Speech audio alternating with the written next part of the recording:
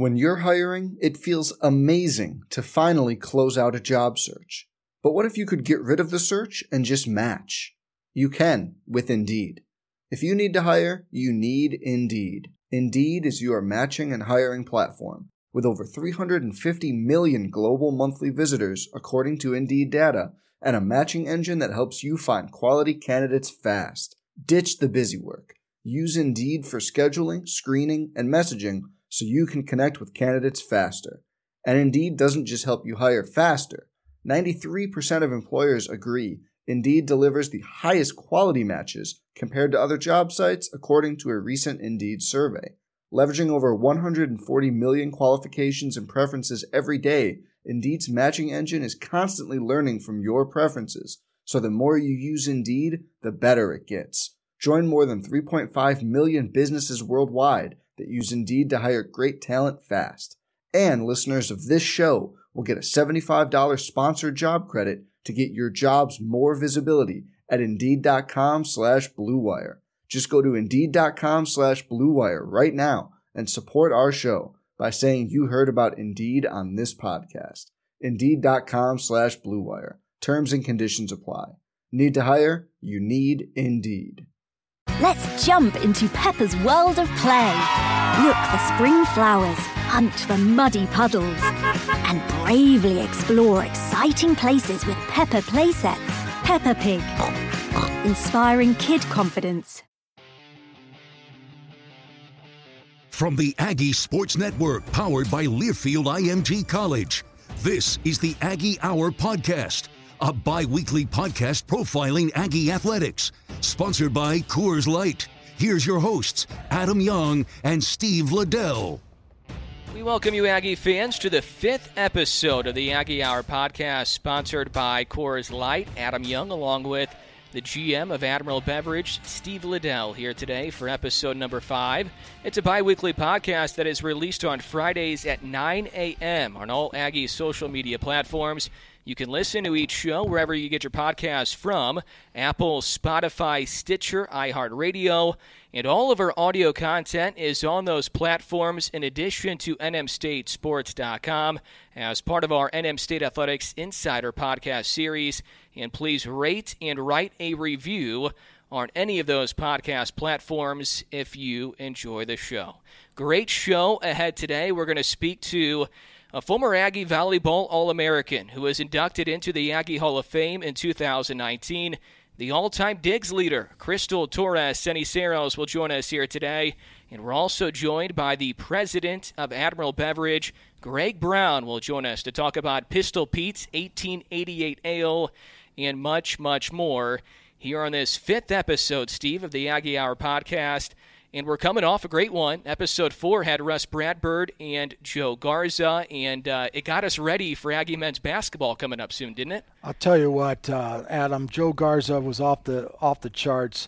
His career at Las Cruces High School, where he won a state championship, and then his playing days at New Mexico State, the guy was lights out.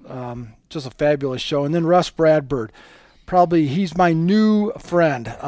Fantastic stories about his time in Ireland.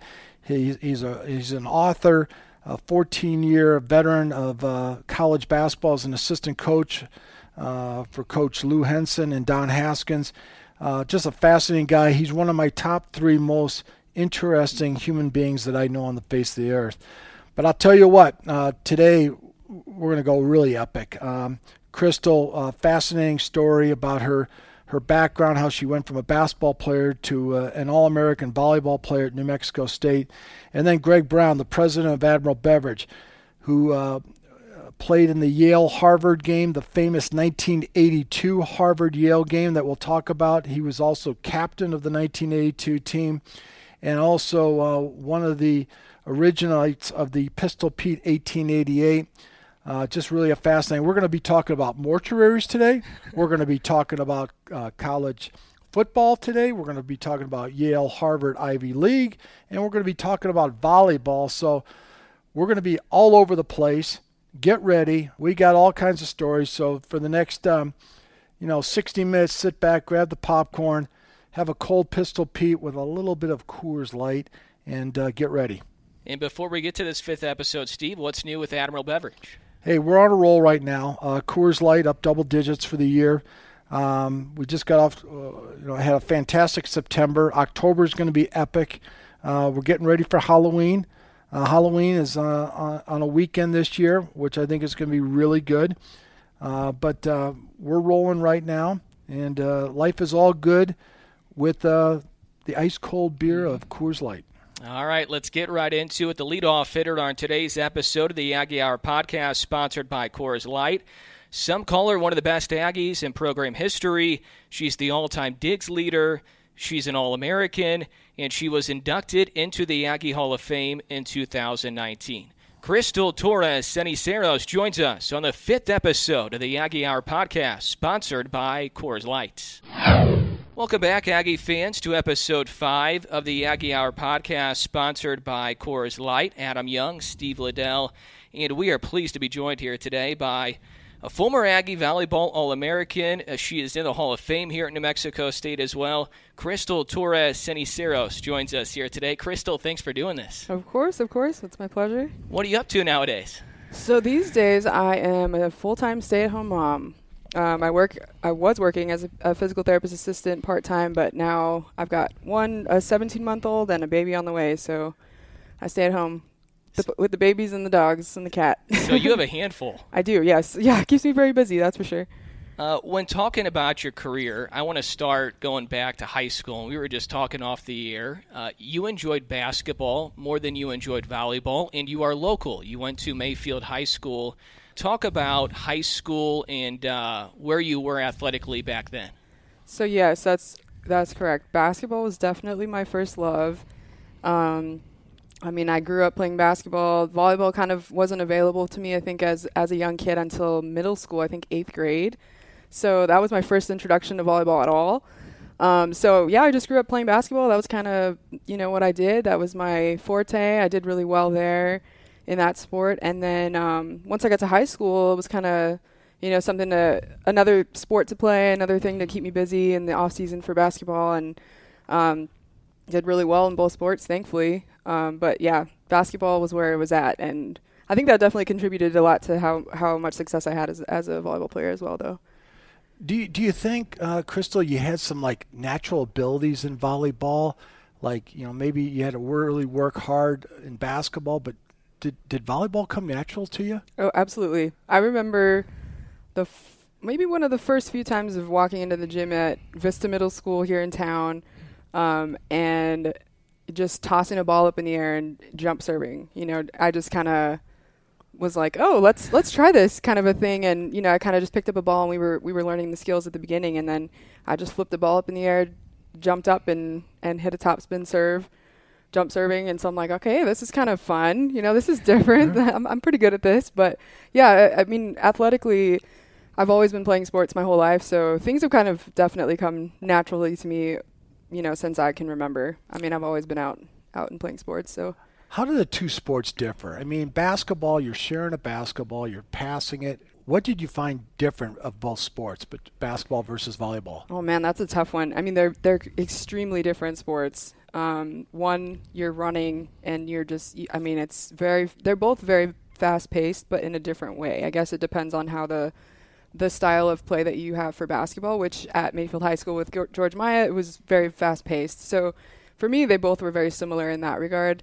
The volleyball aspect of things, it's a little bit harder because I think you're not able to take as much control over the situation as you can maybe as a basketball player. So, in basketball game, you can say, give me the ball, I'm going to go ahead and score. As a volleyball player, especially in my position as a libero, if I don't cover that ground, or if the ball doesn't happen to come to me, if they purposefully stay away from me, I can't really do too much about that. I got to depend on my teammates a little bit more. So that's definitely a big difference. Not that you don't depend on teammates, of course, as a basketball athlete, but you can really step up and take control of that a little bit more, I think. Did your basketball help your volleyball? Absolutely. In what ways? Well, I was just saying that I was a point guard, shooting guard in high school. So I had really, really good court vision. I could see things kind of before they happened, I could, just both defensively and offensively. And so I think that really helped me once I finally got, my feet wet in the volleyball world and got caught up to the speed and the pace of college volleyball. I mean, I could sit and just watch plays unfolding in front of me, and it just made my job so much easier. And people would always comment about that when I played.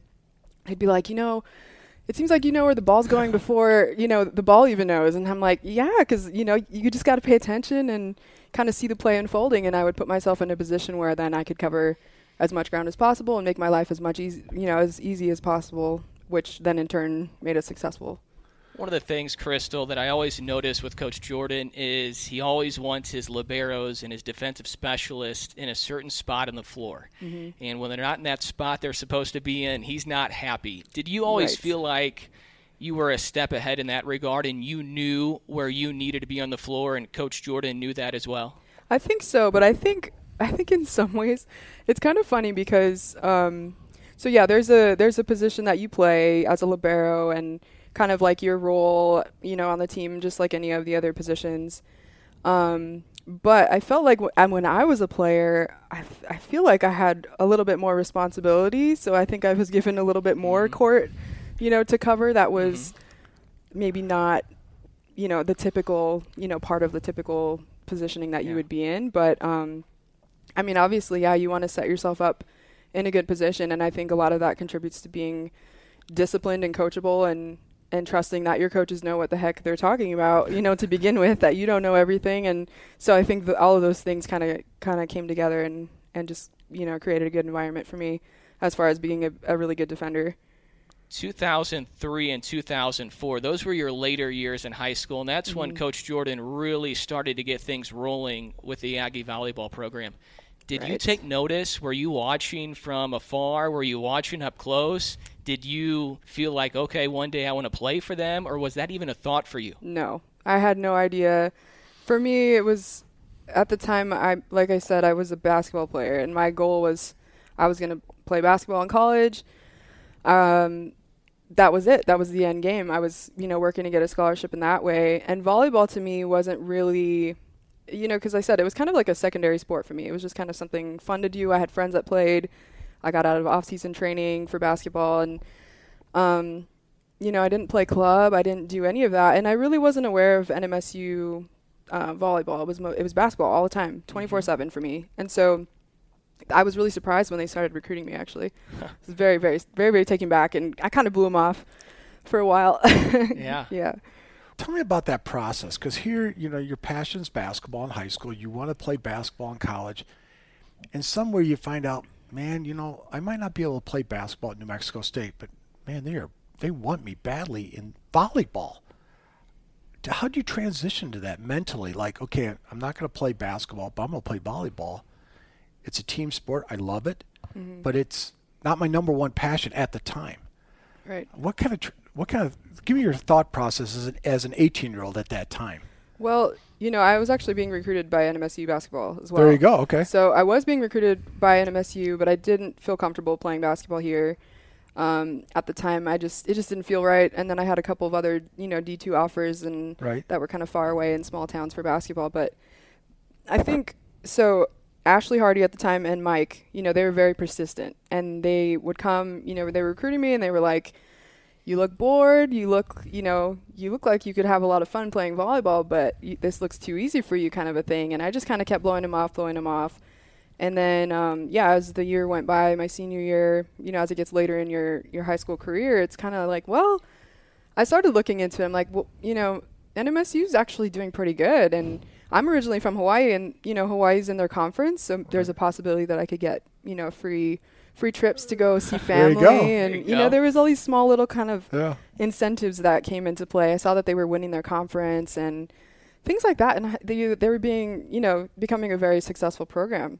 So I think actually being open to that towards the end was definitely what finally I was like, okay, I finally give in. I'll give up on this basketball thing. I get to stay in town. I'm a local kid. My mom, mom's side of the family's here. So there was just a lot of little things that kind of added up to it being a good a good fit. But at the time, I mean, I was like, I'm never going to play. Maybe I'll play as a senior. You know, I've got, these girls are good, because I would come and watch them play. I'm like, man, the girls that are in my position are only sophomores. They're a year older than me. I'm not going to play till I'm a senior, but we'll take a shot. You know, we'll see what happens. That's a great story. Yeah. That's great. You started at libero your final 3 years, but you did not start your freshman year. Yes, I did. I did technically start like as a defensive As a DS. specialist, but not a libero, not the starting position as far as that goes. Yeah. What was the adjustment like going from high school to college? You kind of just touched on it, how good they were, and the program was rolling then. Right. It was night and day. I mean, you go from any college sport, you know, if you get a scholarship and you go play ball somewhere for a university, you were the stud at your prospective high school. But then you get to the college scene and everybody's the stud from their high school. And so all of a sudden you're at the bottom of the totem pole, and there's a lot of learning and a very large learning curve that happens. And I remember, you know, being in the gym, and Alice Borden, Coy now, just rips a ball, you know, right past me. And it took me a second or two. It flew by me, and then I swung my arms out, and I was just like, what am I doing? Like, this is so much faster, so much harder. I mean, the transition, it was rough, but like I said, being coachable and disciplined definitely helps. It's just a different speed. College volleyball to high school is just different world. How much has volleyball changed today versus when you played? Is it a big change, a little bit of a change? Is it the game the same?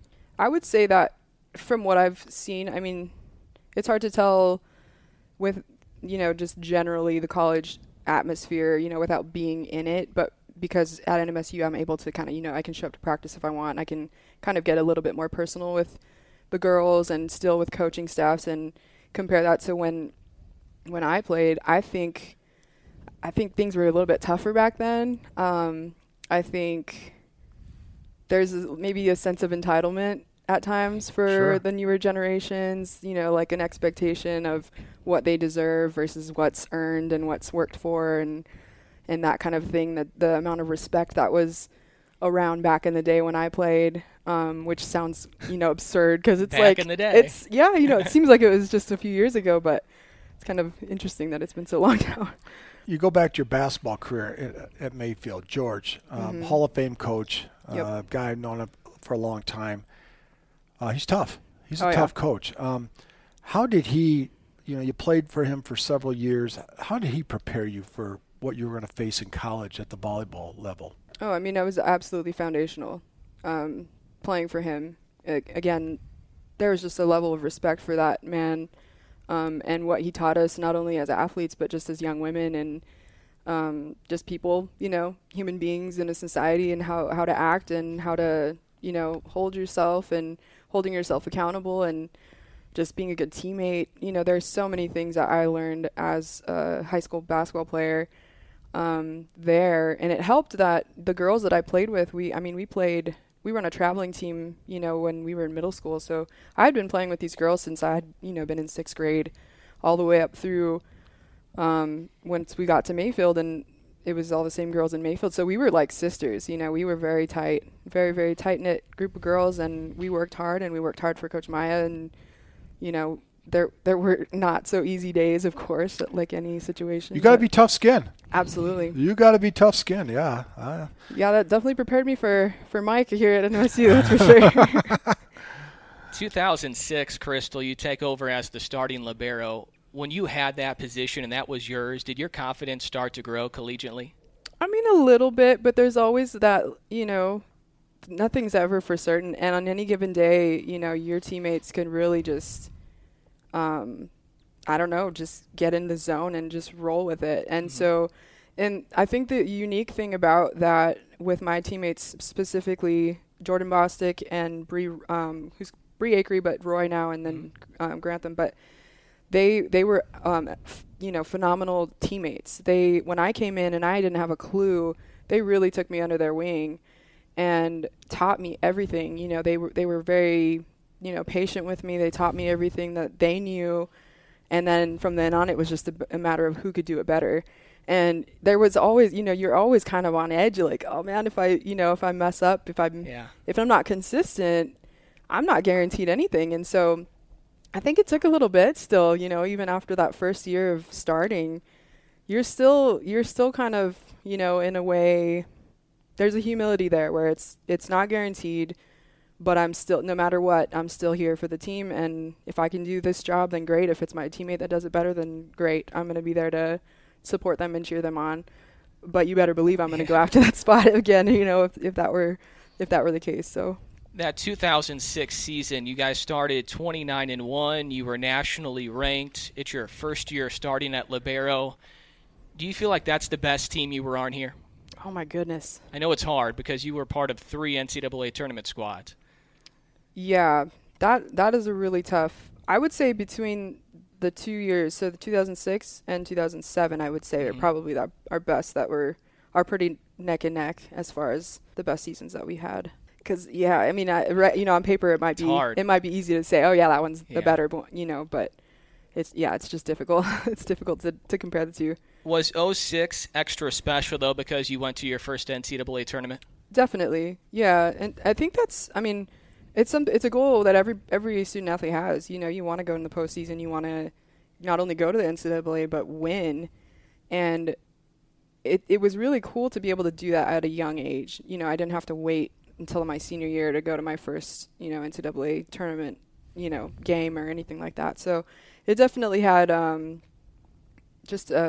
there's a special feeling with that, but again, it wasn't enough. I was still hungry for more, and I was grateful that I had a little bit more time to try to accomplish that. So, last game you ever played at the NCAA level. I mean, what do you remember about that? That last game. I mean, just you gave yourself 4 years. You're an All-American, coming from Mayfield High School. I mean, just epic career. What do you remember that last college event? I think I remember, there's always this feeling of still not, knowing that there was more to be done, and knowing that you were capable individually and as a team. There's always a little bit of a letdown in that regard, but at the same time, there's also, it's a two-sided coin. You get the satisfaction of knowing you've accomplished, goals that you've set, and everything else was kind of a cherry on top kind of a thing. So it would have been amazing to continue, to win. And honestly, I remember, just competing at that level with teams that, we're talking, they were in the Final Four, I think, the year before, and competing with them, you feel pretty good about that. So it wasn't the worst, the worst situation to walk out of, but it's always hard. It's always hard, and it's always hard to close, to know that that's closing the chapter of your collegiate career. And it seems like your career, you just grew each year. Right. The team grew each year. You grew as a human being. You also grew as an athlete. Yes. And why was that? I mean, you peaked out your senior year, All-American. Did you just keep getting better and better and better as you went along in your college career? I think so. I mean, I was very driven. Like I've said before, I just was never satisfied. I was always, and not in a way of like, hungry for accolades and, whatever. It was, I just want to be better. I want to be great. I want to be better than anybody else out there because I'm so competitive and I love this sport. And so I think that, was the fire under me, that just kept me going forward, kept me wanting to improve in practice every single day. I think I knew, that my time was winding down. And so in the back of my mind, every single day when I went into practice was the thought of, every repetition counts and I need to get better today because my time's running short. And so I just need to be great today. I need to be great tomorrow. I need to be great the day after that. And whatever that means, is what's going to happen. Now, when you were named in the Hall of Fame, I correct me if I'm wrong on this, Adam, but I think our good friend Steve Haskins went in with Crystal. Yeah, 2019, yep. Yeah, and Steve was on the show a few weeks ago. how big an honor was that? And when you took a step back and you're like, what a career I had. Right. You're a humble person, obviously, All-American, but I'm in the Hall of Fame. That's for the next 1,000 years. Right. I mean, what'd that feel like? It's very, very humbling, even more so, and very sobering. And, when I looked at the class that I was inducted with, I mean, it's like you said, you just kind of take a step back and you're kind of in awe, to be even standing up there with some of those other fellow athletes or coaches that have accomplished so many great things. Sometimes I'm just in awe. What were you doing when you got the call? I think I was feeding my baby or something. I can't. Hey, can you call me back in like 10 minutes? Yeah, we're a little busy here. So. Oh, that's great. Yeah. So I think no, I was not feeding my baby. I was pregnant at the time, actually. Now that I'm thinking about it, I think that was it was a different phone call. Were you surprised? Kind of. We were just talking before that people have been talking about you should be in the Hall of Fame.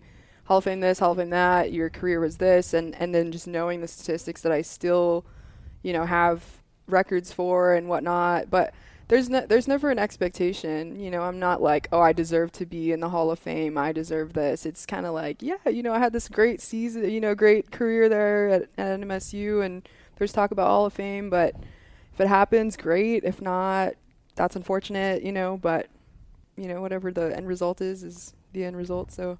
When you look back at your career, Crystal, the Hawaii matches, especially at the Pan Am Center, even Las Cruces High School that one year, are those the matches you remember the most? Definitely. And I think, for multiple, like I mentioned before, I'm originally from Hawaii, so being able to go and play there and having, fans in the crowd, my family, is just a different. It's just fun, it's in the atmosphere playing against Hawaii, you could be playing outside or whatever it is. We just became such a big rivalry with each other that it was so much fun. And it was even better to beat them because, that's a powerhouse team. And to know that we were capable of beating them was amazing. And to do it multiple times was amazing. And when you were around, too, the Aggies were consistently top 25, sometimes top 20 in the country in attendance. Right. What do the fans mean to you, and how important were they to the success that you and your team had back then? Oh, my goodness. I cannot say enough about the fans. And even still to this day, there's some good friends of ours, of mine and my husband, my mom. I still keep in touch with some of them. But aside from, all of the behind-the-scenes work that there's, you got your coaching staff, and then you've got all the people that work behind the scenes to make the games, kind of roll the way they're supposed to and organizing everything. But the fans are just, incredible people. And I really am grateful for a lot of those friendships that have been developed. I would go out of my way to just get to know these people because it's like, you don't have to be here. You don't have to, be cheering us on the way you do and supporting us the way that you do. But it's just amazing, to have that support here in town. I've always said I've been so grateful for the fans, for sure. Even still to this day, I will tell them, I'm just so grateful for what you guys did back then and even still today for these girls. We mentioned Coach Jordan's name a few times earlier. What did he mean to you during those 4 years, and how did he help your progress? Coach Jordan, it's different when I look back in hindsight, of course. In the moment, he was a really hard coach to play for, but he knew his stuff. And so for me, especially not being a volleyball player, I came into the program knowing I didn't know squat. This guy is a professional at what he does. He knows what he's talking about. So I was just like, okay, coach, whatever you say. As I got better, we may have had a difference in opinion about, where I should have been standing or, decision making that I maybe just didn't go along with. But there was always, there was never any, hard feelings or anything because we're both out there doing the same, going after the same goal. Now it's kind of a different, perspective when you're, a few years out. You can look back and kind of appreciate, I think even more so, the type of coach that he was and that he is. And just the knowledge base that he has and just how much of a, volleyball, like he's a chess player, Yes. He's really good at what he does and he can see things and he knows what he's talking about. And so I think just submitting to that as an athlete right away helped me. It was just instrumental because he taught me everything. I mean, I didn't know. I was just kind of winging it in high school, but then I come to college and you gotta pick it up pretty quickly. So I got to ask her because she's a volleyball player. Vertical jump. Mm-hmm. How many inches? Oh, gosh, I don't know what it is now or what it was even. I mean, I played outside hitter in high school, so it must have been You can go, yeah. All right. Yeah. We got to ask that question on volleyball. You know? I'm not sure about the actual height, but I can hold my own. All right. The position, libero. Mm-hmm. Where does that word come from? I think it's Italian, if I'm not mistaken. I'm going to say it's Italian, yeah. Yeah, I'm not 100% sure. I got to look that up. How did that name come about, libero? I'm not sure. Coors Light 6-pack, rapid 6 questions for Crystal. Oh, goodness. Okay. Yeah, I know. And all right, here we go. Who is your biggest influence in your life? My biggest influence in my life? Currently, I would say it's my husband. That's a good answer. I've been married 35 years. That's a good answer. That's a good answer. Oh, did I win the Family Jeopardy or Family Feud there question there? There you go. I'm a college volleyball player prospect. What advice would you give me going into college to play volleyball? Be coachable. Be coachable. Be coachable. Absolutely. You don't know anything. Be coachable and disciplined. That would work for me because I do know nothing. Where do you see yourself in 10 years from now? 10 years from now, I would say, well, we got one kid, year and a half almost, a little girl. We have a little boy on the way. So I'll be busy with them, obviously, hopefully with sports and whatnot, and hopefully be involved in coaching in some way, shape, or form, and playing myself, hopefully. Still. I like it. I would hope so. One thing you always did prior to playing a volleyball match? So I was pretty superstitious, so I would wear the same clothes, kind of do the same routine. But I don't know how many people know this, but I used to write "Be Great" on my hand before every match. So every time I would look down, if I got in a slump or something like that, I just looked at my hand, "Be great." Like, okay, that's our goal. Kind of reset yourself, refocus. Right. I like that. Yeah. Be great. Be great. Be great. All right, number 5. One person you would like to meet and why? One person I would like to meet. Oh my goodness. Does it any time frame? Doesn't matter. Doesn't Anybody, matter. Maybe Michael Jordan. Good answer. Michael Jordan. Now we're going to ask why. I'm with you on that one. Yeah. Now we're going to ask why, because he is the GOAT. Well, I mean, yeah, this guy.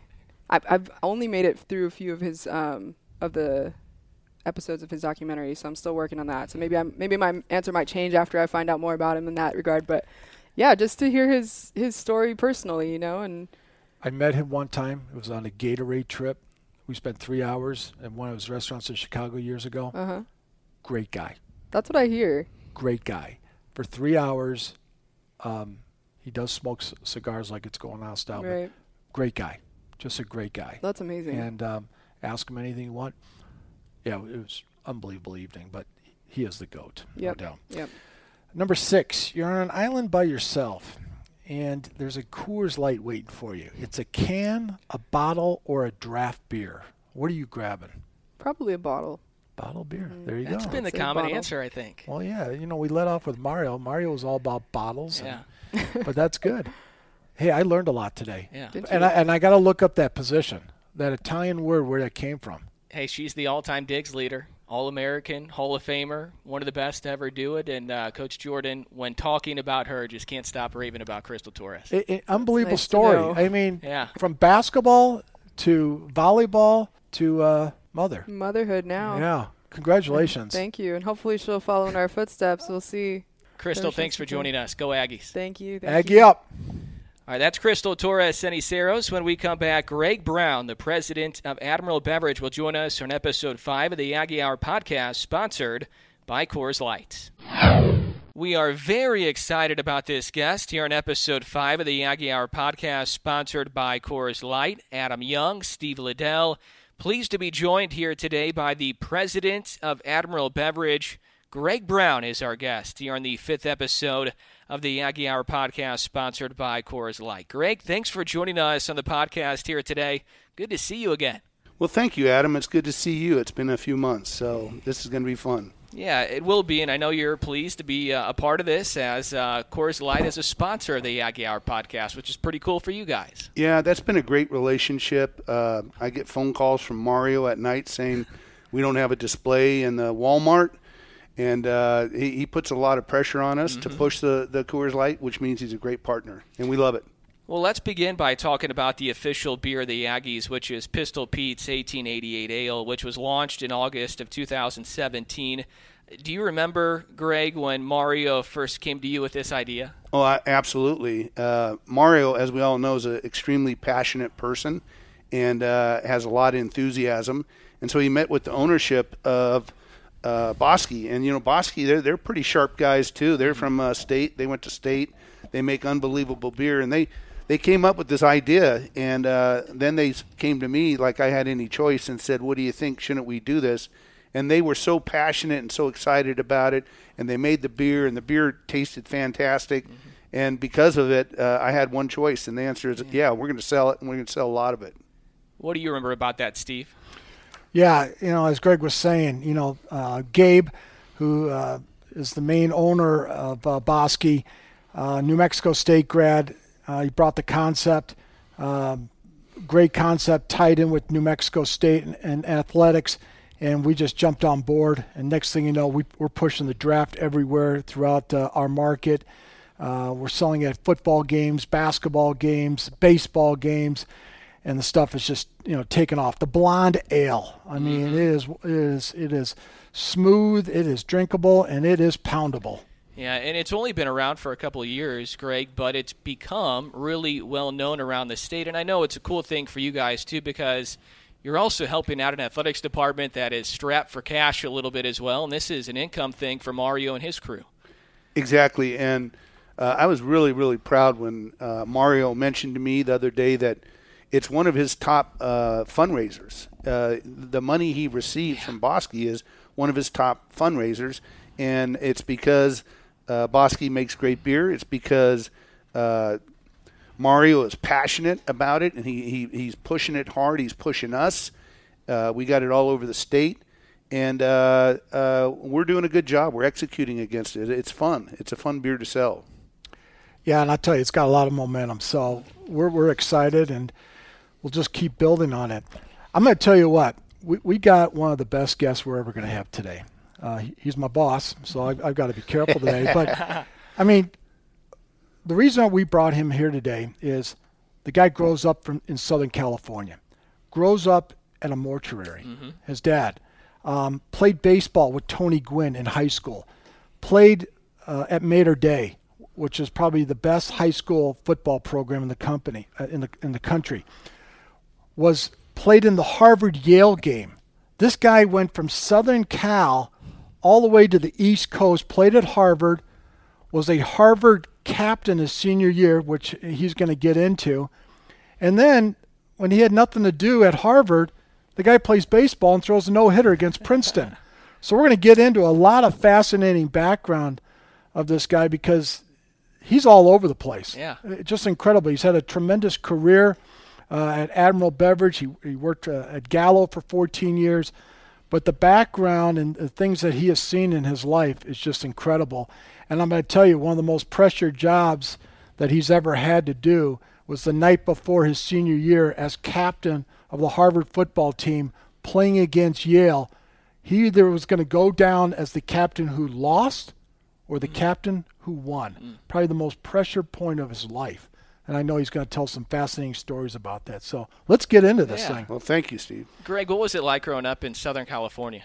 Well, I got a very interesting family. We grew up in Orange County, and we were surrounded by orange groves. And my oldest brother, Vince, played baseball, and he's 6'5", 270, just like me. Younger brother played baseball, and Garen, the youngest, played baseball. And the reason being is we'd all go out, you know, back then doors were unlocked, but your mom would shove you out during the day and say, spend the day outside and don't come back until it gets dark. And us 4 boys who weren't really had the body types to be baseball players or pitchers, we'd go out and throw oranges at each other. And so we probably all threw about 92 to 93 miles per hour with a lot of accuracy. My oldest brother, Vince, interesting story. He was a man. He went to Mater Dei High School, #1 football team in the nation for the last 10 years. He shows up there. He's benching 350 as a freshman. Well, he has a couple ACL injuries, and because of it, he has to quit football. He becomes a shot putter, All-American shot putter, best ever in California. Went to Alabama and was a All-American shot putter at Alabama. His son, Tommy, 6'7", 340, is now offensive guard at Alabama. My younger brother, Mark, got drafted in the 6th round by the Reds and went and played at San Diego State. My youngest brother, Garen, played football, baseball at Mater Dei, then played football at UNM. Wow. Met the Maloufs. His roommate was Phil Maloof, and that's why I ended up in New Mexico. But the fun part about growing up in a mortuary is you can bring all your friends to the mortuary without your dad knowing about it, and you'd go tell ghost stories in the casket room. And, the people would be flipping out, and the girls would want to hug you, and that was sort of the agenda at the time. But at one point, one of my friends told their parents that we tell ghost stories in the casket room, and then my friend's father told my dad about the casket story, and so that got shut down. Yeah. We're not doing that anymore. That was the end of that, huh? Yeah, we're done. You played baseball with Tony Gwynn, huh? Yeah, this unbelievable story. We played in Long Beach in a weird league called Connie Mack. Mm-hmm. And so Mater Dei was stacked. We had 2 guys on this team that went and pitched for San Diego State. We had 5 guys on the team that played Division I football. We had Bobby Meacham that started for the Yankees for several years. And so we had this stacked team. We were really young, playing against older guys. And we won the league in Long Beach. And now we have to go to Stockton for the national championship. And it was the weirdest thing in the world that if you win the league, you get to pick one player from another team to join you. Mm-hmm. And there's this one team that had 2 guys that I could never strike out. And so who should we pick? And well, we got to pick the older brother. We don't want to embarrass him because his younger brother, Chris, played pro ball also. And so Tony got to play on our team, and he went 19 for 22. He was an introvert, so he just sort of hung out at the end of the bench, and I'd go down and I'd say, hey, you want some Copenhagen? Because he chewed a lot of tobacco. Uh-huh. That's sort of the famous story about his demise. And so he chewed tobacco, and then, pretty soon we realized that he's a special baseball player. And we're like, Tony, you're going to San Diego State to play basketball. Well, they might let me play baseball also. And when the tournament was over, because he dominated and we won the national championship because of Tony Gwynn and Bobby Meacham, there was like 40 scouts there just banging on him, trying to sign him. And it was really cool. He was at one point, I was talking to Tony. I go, it seems like you can hit the ball wherever you want. And he goes, yeah, I can. And I go, can you get a double down the left field line? A bunch of my buddies are, right down the left field line. You think you can get a double? Oh, I can. So he smacks the ball down there, and he was pretty fast back then because he was really fast when he entered the league. He was thin. And so he could have got a triple, but he stopped at second, and we're all laughing. The coach goes, why are you laughing? He goes, he wanted a double. So he didn't go for the triple. Oh, no. Yeah, he was amazing back then. Tell me a little bit about your high school career, and then how did you end up at Harvard? How did that happen? So I played all 3 sports at Mater Dei High School, and I was the Orange County Athlete of the Year. I was all CIF in football and almost all CIF in baseball. Basketball, I just sort of hung out, had fun. And I got recruited in football by UCLA and Stanford.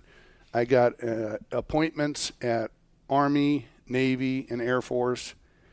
And I had scholarship offers from UCLA and Nevada.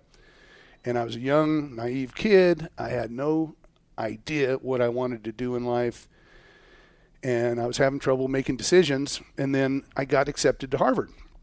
And one of my mentors, Father Harris, the pastor, and president of Mater Dei walks down the hall and says, "You got accepted to Harvard." I go, "Yeah."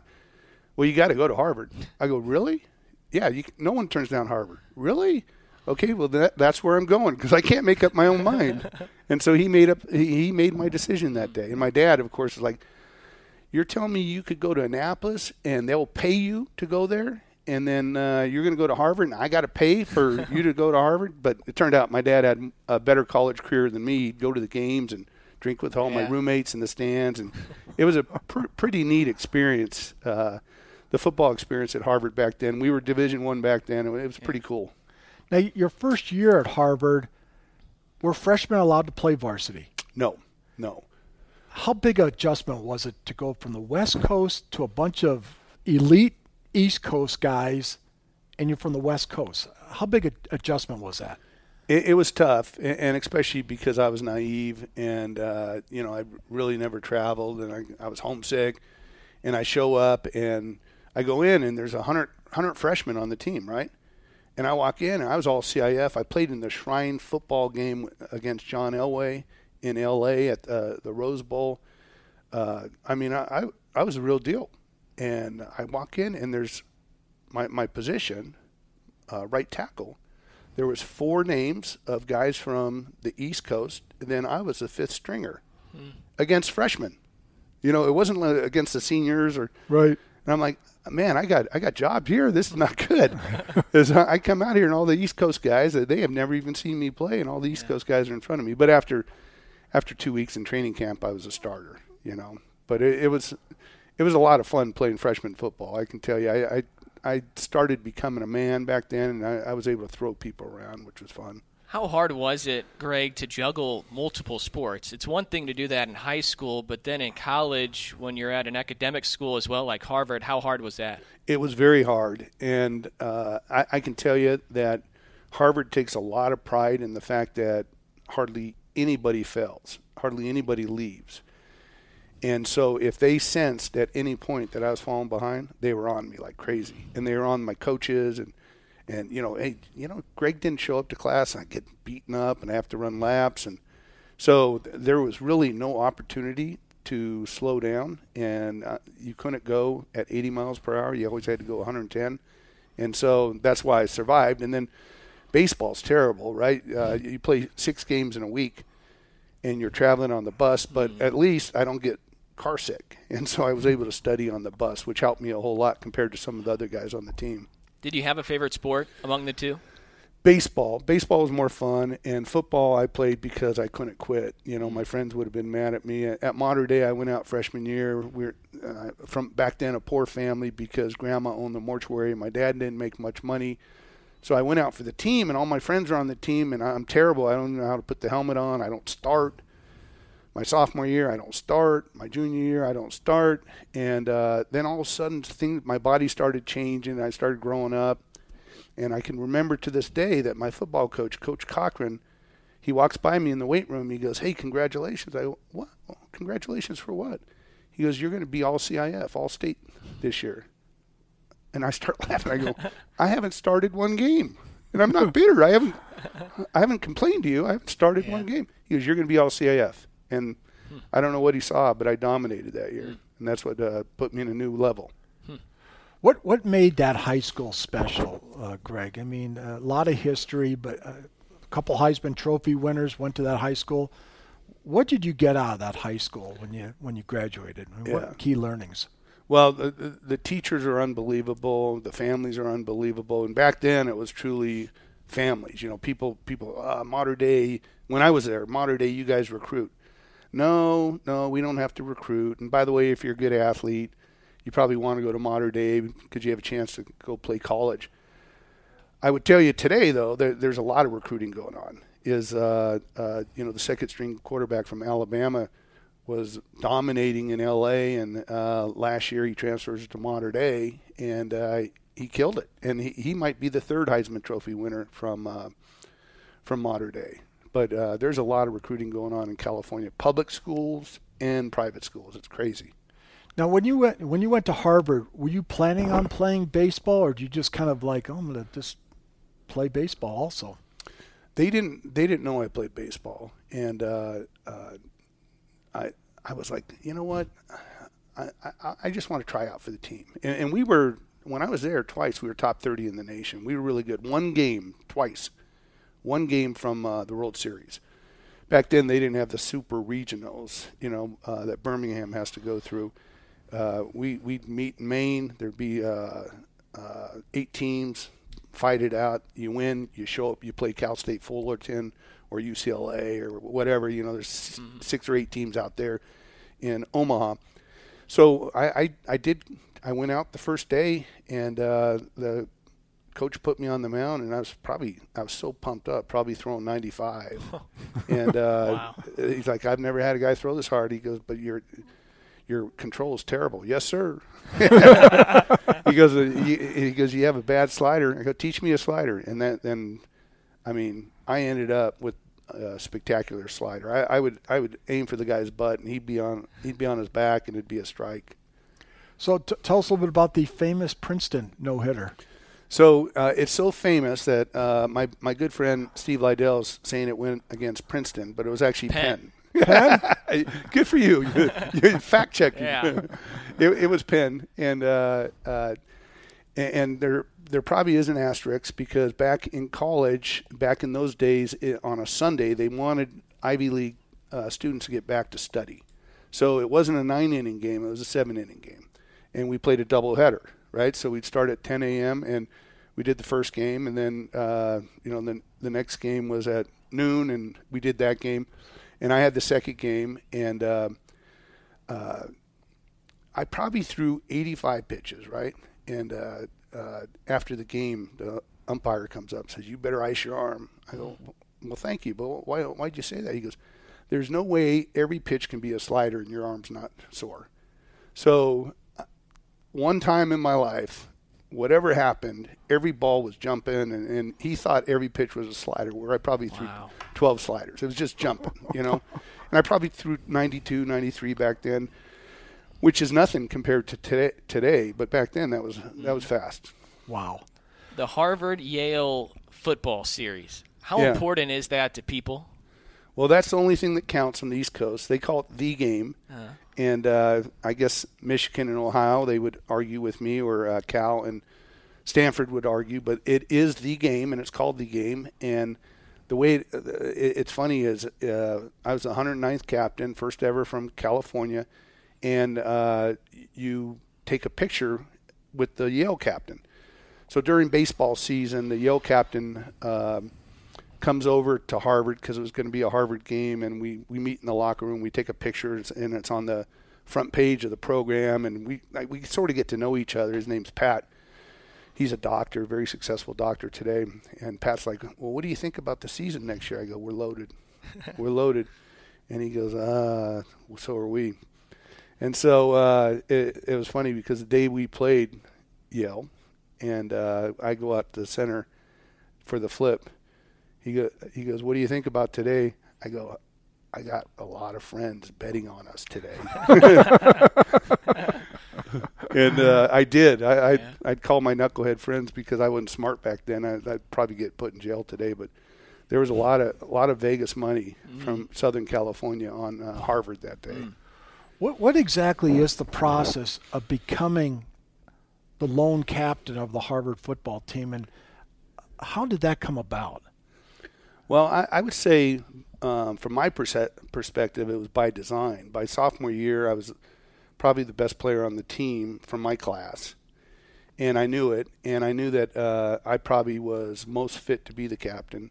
So I started acting like a captain, and I'd prefer to be an introvert, but captains aren't introverts. They're more rah-rah, so I started acting like that guy, and I think that's part of some of the best leaders in the world are introverts that can act. And so I played the role, and the season's over, and 90 people in a room, and everybody gets a vote. And there's Harry Cash, the offensive guard right next to me, was a stud and a great guy. And a couple of guys got up and said, "We have 2 guys that should be the captain. Let's do 2 guys." And 109 years, there's 1 captain, so make a choice. And so I felt bad for Harry because the voting was really tight, but I won the vote, and I was a captain. how much pressure the night before that game, your senior year? Like, you think you're going to win and you got confidence, but God, you're going to go down in the annals of Harvard football as the winner or the loser. Right. And so, and it's, they create a real dramatic atmosphere. You have your final practice.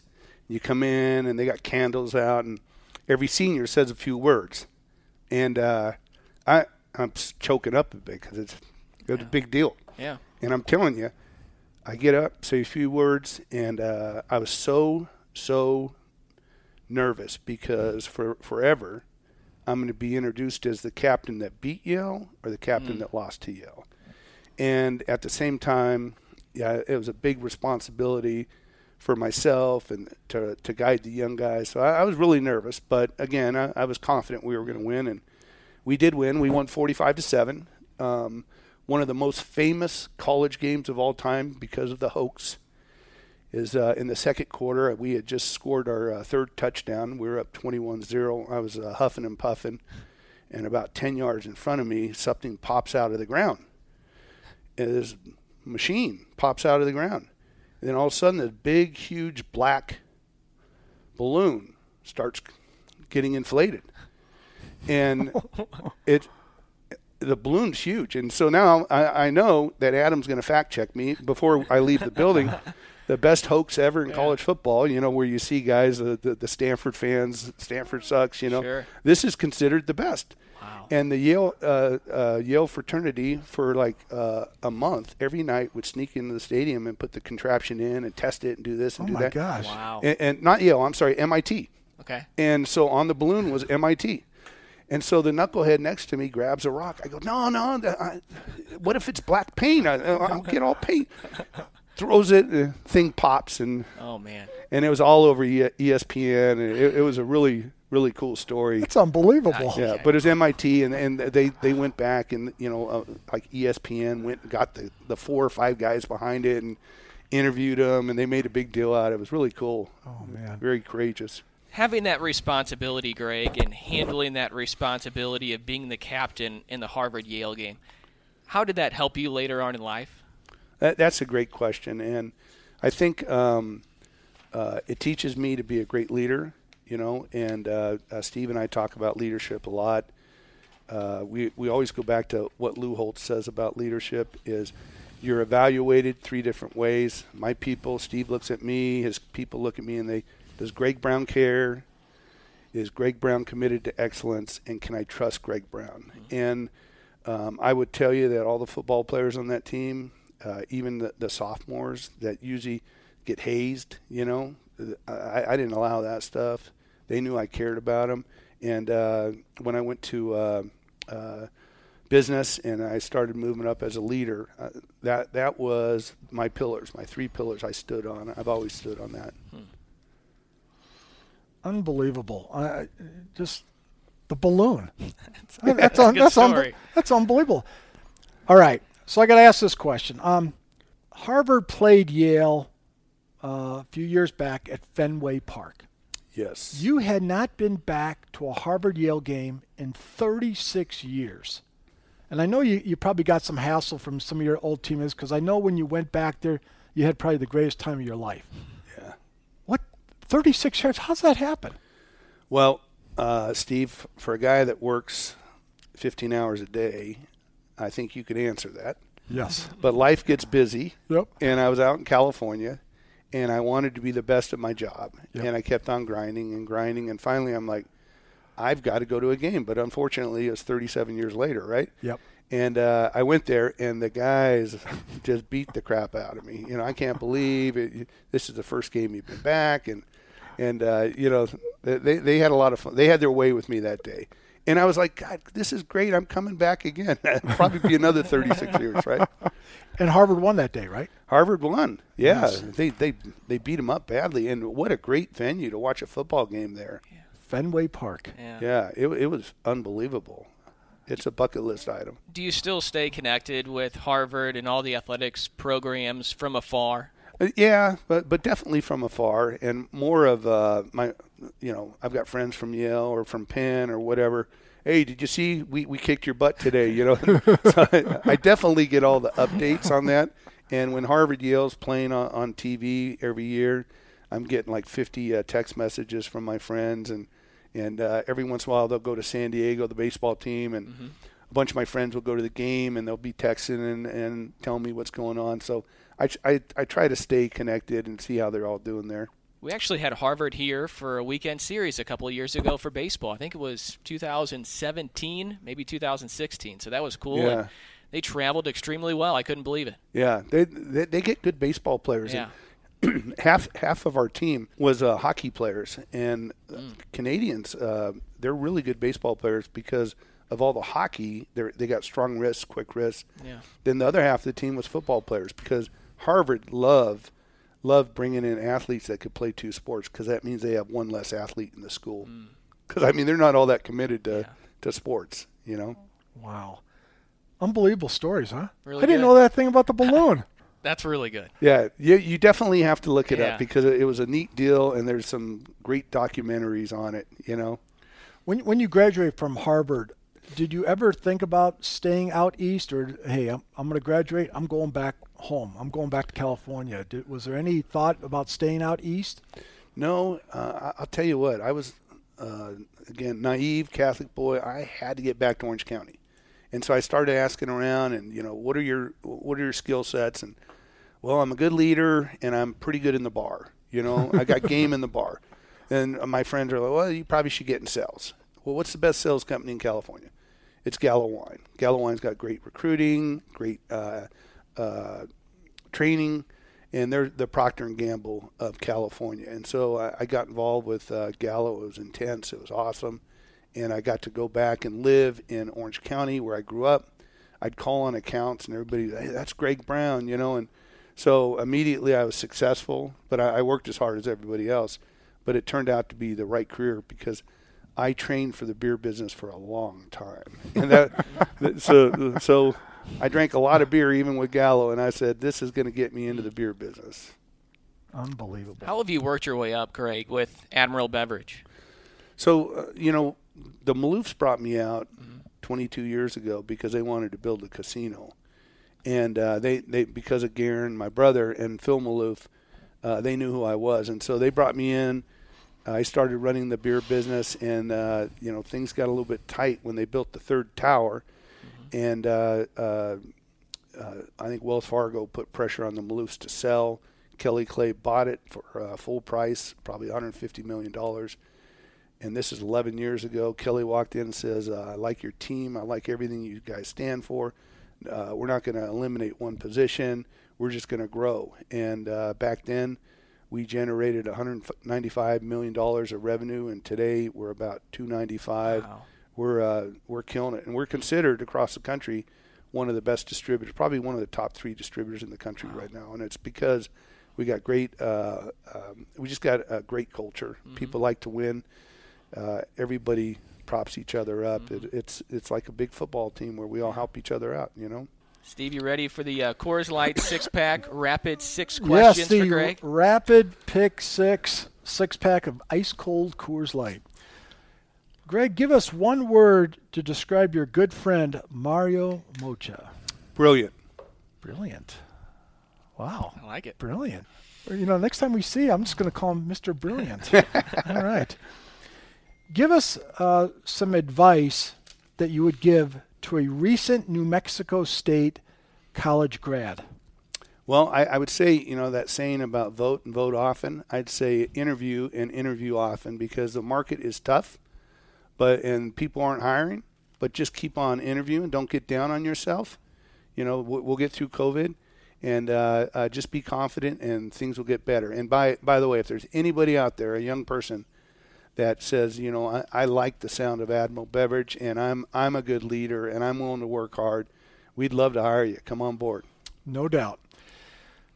Greg, you're on a desert island by yourself. You have an opportunity to drink a draft beer of Coors Light, a canned beer of Coors Light, or an ice-cold bottle of Coors Light, what do you choose? I'm always draft, and I'm curious. I'll ask you after this.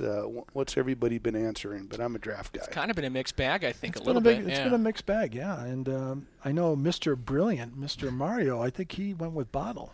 I think He did. went with bottle, yeah. Yeah, I've seen him walking around with a bottle of Coors Light often. There you go. In your mind, because, Greg lives up in Albuquerque. He's not a Lobo guy. He's an Aggie guy for all my Albuquerque buddies. But why do you think Aggies athletics have been so successful over the last 10 years?